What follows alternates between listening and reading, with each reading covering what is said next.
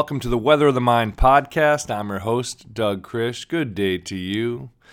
So I have to admit, folks, I have been tossing and turning all night over this episode. Clearly, I am somewhat unresolved in my approach. So it begins like this. I got a nice email this week, and feel free to email me at weatherofthemind@gmail.com. I got this email from Emily in Asheville, and it said, I know you've done a podcast in the past on the importance of refuges, which was super helpful to me to hone in on concrete spaces and activities where I feel at ease and secure and safe. My recent question and ponder was, when I'm in a positive place emotionally and mentally, I don't need to actively remember my refuges, since these activities come to me naturally, like taking a walk, talking on the phone with a friend, exercising. However, I am wondering if you can give me more insight on engaging in our refuges in the times we are down, emotionally low, when my mind is preoccupied with stress, a transition, going through rough times, etc., realizing the activities, places that are my default go-tos are not at the forefront of my mind, which prolongs my emotional instability by keeping me in my rut. Do you have any advice on finding specific refuges and then recognizing when to use these as a tool to pull yourself out of a negative space? Wow, that was a very thorough and thoughtful question. The reason why I tossed and turned is because I find this question so very important, but it's difficult for me to figure out which way to approach it. Because for me, this is so essential to kind of the approach, the philosophical and psychological approach I'm trying to build and lay out in this podcast and through my writings. What's really fundamental is strategy and assessment, and buying into strategy and assessment, or assessment and then strategy. They go hand in hand. I mean, buying into strategy is really buying into the fact that our lives are difficult. Our lives will be difficult. And like an athlete approaching their sport, we are approaching the sport of life, and we should have good systems. We should be able to assess ourselves and know where we're at. Know where we're at in this moment. Know where we're at in this week or this month or this year, right? Know where we're at along our journey, our path. Secondly, we have to be able to take that information and do something with it. So strategy and assessment are really fundamental.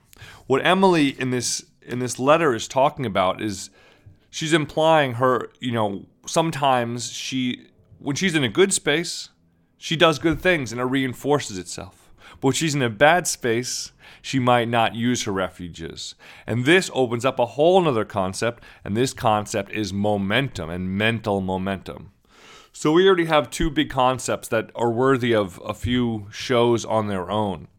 But let's just hold on to those for now. So mental momentum is a big one. I would make the argument that using our refuges, our shelters, places that calm us and ground us, is fundamental to our health all the time. But I've said before, the most important time to use our refuges is exactly the time that you mentioned, Emily, when we are kind of in a rocky spot. Because here's where we're not thinking clearly. So when we're feeling strong emotionally, either positive or negatively, we're just not thinking as rationally, as clearly as we are when we're in a more middle-of-the-road place. So when we have strong negative emotions, it's really biasing our perceptions. And that's why it's important to have a plan ahead of time and to recognize that I'm not in a great place. And then, no, I've made a list of my 10 refuges. My refuges. So for me, I think about refuges, I think about nests, I think about shelters. When I think about my 10 refuges, one is certainly just going out for a walk. One is certainly engaging in music, singing or listening. And again, that can be done along with the walk. So exercise, engaging in music, connecting with a friend in person or connecting with a friend, writing them an email, calling them, making some connection. Another thing is doing a small chore, going food shopping, doing your laundry, manageable tasks. Don't overthink it, just get out the door and go. And these are often can help us just feel like our life is not totally collapsing. Cooking a meal, sharing a meal, cooking that meal and sharing that meal. So we have a few different categories: exercising, engaging, getting out of the mind through exercise a bit, and through singing and music. That's one category. The other category for me is simple chores. Exercise and simple chores. And the third category would be connection to a friend, connection to nature. These are my basic refuges. Sometimes when I'm been in a big city and I need to engage in nature, I just find a little spot where I can just look at the clouds and just ponder the greater movement of the sky and the clouds, and just try to find some calmness in my smallness in that place, in that space. Let's pause for a second.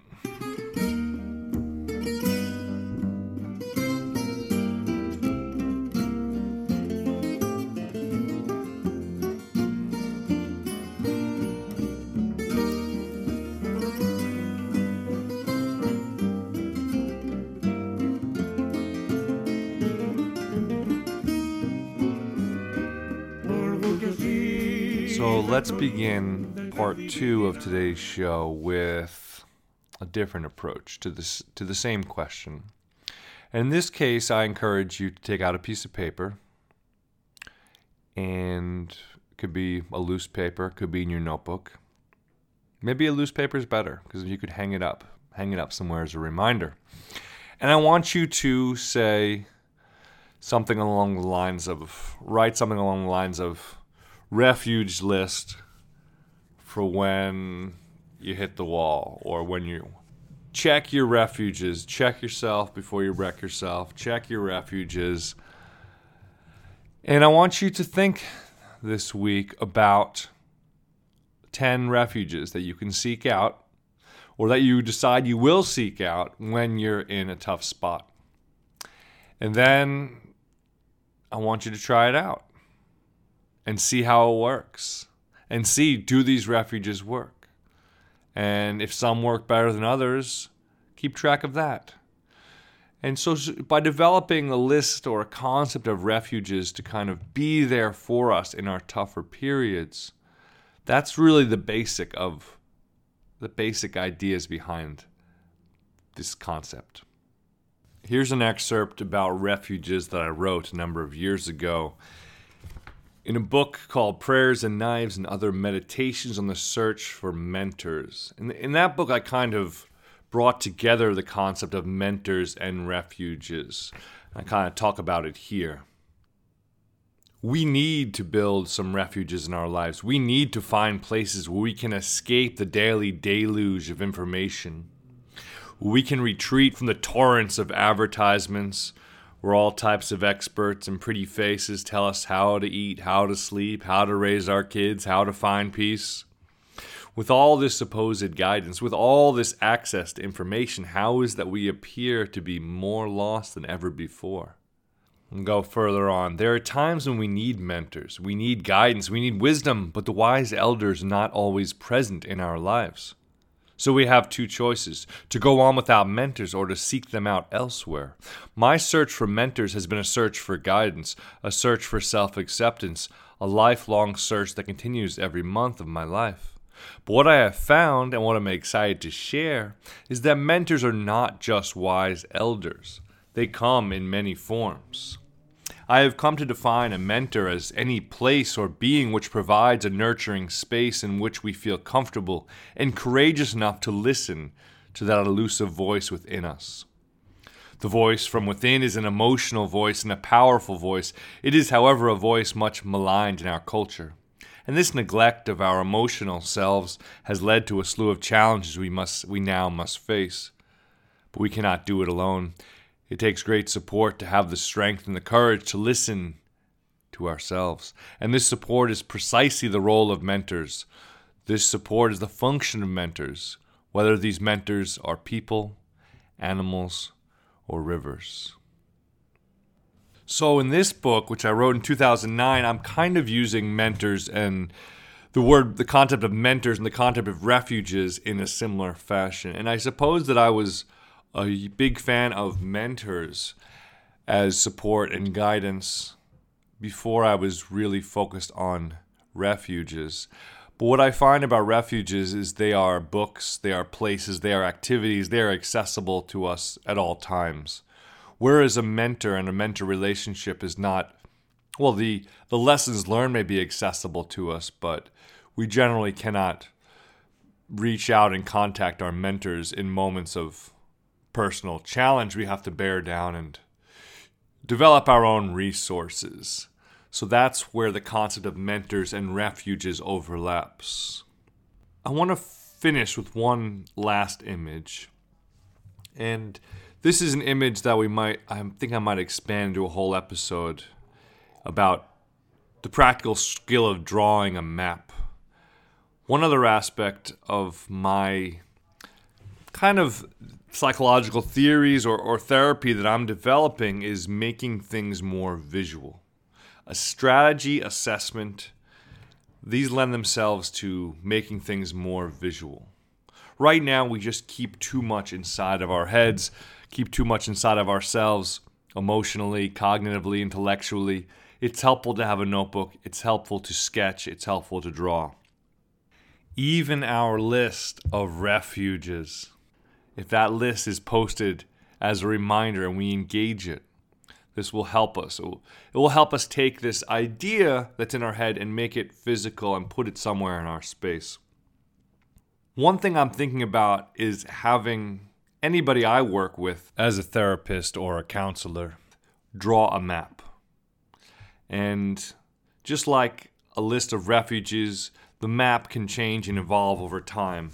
But just to start with a map. And the fundamental aspects of the map are where you are now and where you want to be. Because that's the path forward. We often feel lost in life, and it's because we don't know where we want to be. But once we know where we want to be, and that might change, but at least for now, where we want to aim towards, the path sort of falls into place, connecting those 2 points, where we are and where we want to be. Now, when I think of this map, I think of J.R.R. Tolkien's Lord of the Rings trilogy, where the story is a journey and there's a map in the beginning of the book. I've always loved maps, and I think they're very valuable tools. And to have our own map, I think kind of grounds us and orients us. And when I sketch out this map, and I think about myself or ourselves as characters in a Tolkien-esque book, you think about really what's going on. There are good days, there's bad days. Who's your social tribe, your clan? Who's supporting you? Who's your posse in this journey? And one thing I think about is different situations that will arise on this path. And like I say, there'll be days, just like there was in Lord of the Rings, of great triumph. And there are days of great failure. And those days of failure or those days of struggle are the ones that define us. Because that's where we seek refuge and reset and get back on the path. Or we wander away into bad decisions and bad habits, and a bad day can become a bad week and a bad month, and things can spiral out of control. So along this journey, just like if we're, hobbits along this journey in Lord of the Rings, where are our refuges? Where are the people? Where are the activities? Where are the places we can reset? So think about maps. Think about journeys. Think about making things visual. Think about strategy and assessment. And think about our refuges. And let's create that list and let's try it out and get back to me. Let me know what you think. Thanks for your time. Stay hydrated, living and learning. Bye-bye.